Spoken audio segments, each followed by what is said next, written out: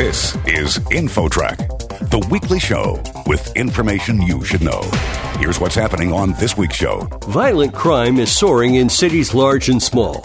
But a research project has shown that providing financial help and behavioral therapy to those most likely to commit crimes reduces the future risk of criminal behavior. We tried to find not even an average young man engaged in crime, but someone who was really one of the most likely shooters. 2,500 people who were the most likely to shoot in the city. Then, parents who instill an entrepreneurial outlook in their children give them a can-do attitude that serves them well in adulthood, helping them achieve success. Parents need to open their eyes and realize that their kids could do this and it could make them a lot happier in their life. Those two stories and more are ahead on this week's show.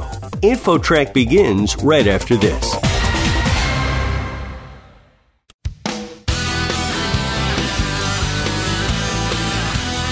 InfoTrack, the weekly show with information you should know.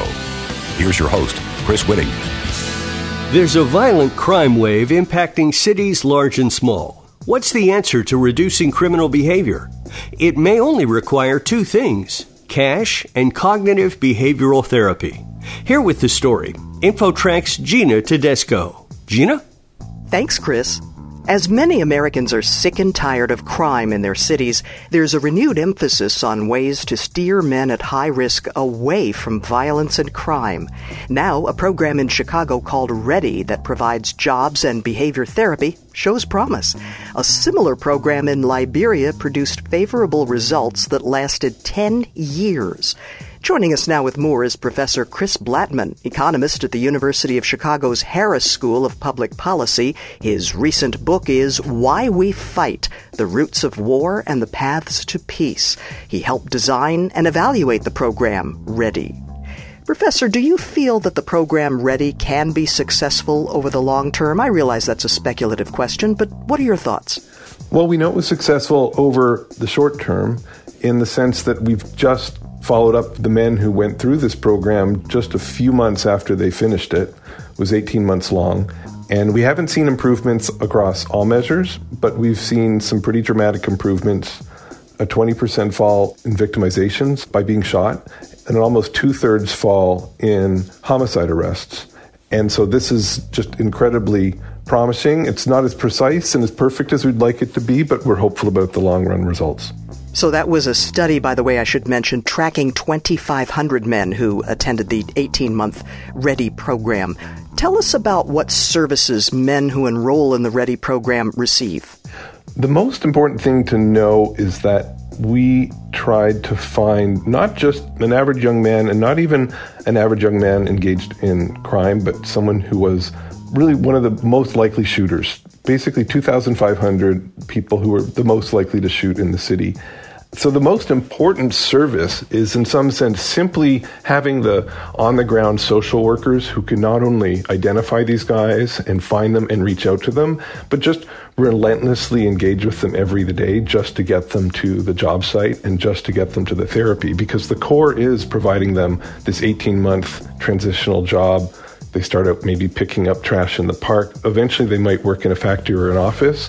Plus, they get these 10 hours of therapeutic services. But because of the kinds of men we're recruiting into this program, there's just this all wraparound relentless engagement just to get them in the door every day. And I believe the data showed that 1/3 of the men in that program had been shot at before they joined up, and they racked up an average of 17 arrests. So we're talking about a pretty hardcore group here, aren't we? Yes, in fact, we ran this as a randomized control trial, meaning half of them received the offer of the program by lottery, which meant that there was a group that didn't receive the offer. And in these first 20 months of results, we actually found that 1 in 10 of those men were shot in this comparison group. And that just sort of goes to show just the extraordinary level of risk that some people are subject to.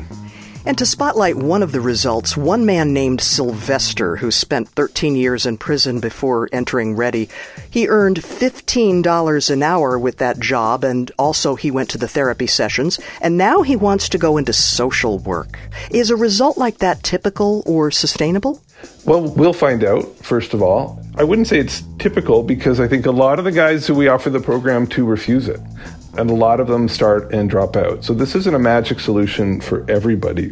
But the point is that there's a substantial number of people who end up like him. The whole point of this program is to offer people a path to a different life. And it won't work for everyone, but it works for enough that we estimate, with super early results, because we've just been collecting the data, we sort of see at least 3-to-1, maybe a 7-to-1 benefit to cost ratio here. And so that's because of these success stories like him. We're visiting with Professor Chris Blattman at the University of Chicago's Harris School of Public Policy. The school did a study of men taking part in an anti-violence program that has reported some success. As you know, Professor, Chicago's mayor has budgeted over $14 million for similar programs. Do you feel the funding overall will save Chicago money in terms of less violence and less crime? Absolutely. I'm really heartened. I've spent a career studying violence in sub-Saharan Africa, in Latin America, among rebel groups, among organized crime, here among gangs. And the first thing you do in a lot of these other places is you invest in mediation. The next thing you do is you're trying to interrupt and stop violence, whether it's peacekeeping troops or whether it's community interveners. And U.S. cities have just steadily resisted that kind of mediation and that kind of interruption. They do it sometimes, but they did it unreliably. And then they certainly weren't doing these kinds of programs that were getting people on a path to a different life, reintegration. And so finally, we are investing in our cities in these efforts that I think are proven elsewhere, and I think we're starting to build the proof here. And it's not a magic solution, but I think it's going to actually help an immense amount, provided we keep putting money in these places. And I mentioned earlier, and you're hinting at it here, that a program like this was run in the African nation of Liberia. In addition to getting therapy and payments, the men would rehearse, quote-unquote, trying on new identity. Talk about that and tell us what that involved. So this is true in Chicago, and this was true in Liberia. We're talking about men in both places who have never had a regular job, maybe outcasts, who are socialized to use violence in their everyday lives. And the way they handle a threatening or difficult situation is through hostility and aggression, punching, shooting. That's the environment that they grew up in. And it might have even been the best thing they could have done for themselves to protect themselves. And when you're offering someone a new life, like with a job or in Liberia, we were giving them cash to start a business, you need help to sort of learn to be a normal person. It's a set of practice. And that's what cognitive behavioral therapy is at root. It's practice, it's baby steps, it's just learning to control your anger, learning to manage social situations, learning to behave a little bit differently, a little bit every day, practice, practice, practice. And a lot of the men who go through this successfully learn it. And you tracked down men who received the therapy in cash in the Liberian program 10 years after they went through it. What did you find about their crime and violence record? The first thing we found is that everyone, those who received the intervention and those that didn't, improved.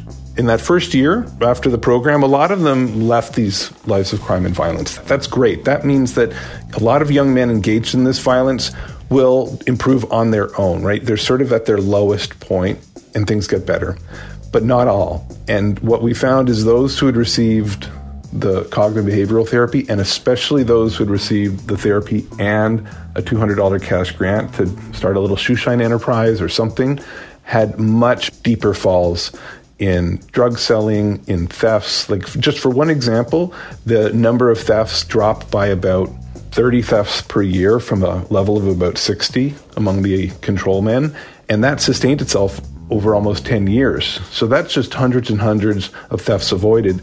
The program cost $500, so we're talking about $1.50, $2 for every crime averted in that program over 10 years. That's amazing. That's a pretty amazing return on investment, I think, yeah.